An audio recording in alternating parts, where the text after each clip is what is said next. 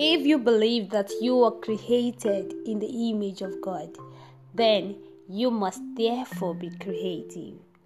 Then if you're willing to see yourself as creative, you can begin to cultivate it in everything you do. You can start coming up with all kinds of unexpected solutions to the challenges that life throws at you. This is Life Inspired with Oluwasho, and I am Olayemi Oluwasho. It's another beautiful Friday. Have a beautiful weekend. See you later. Bye for now.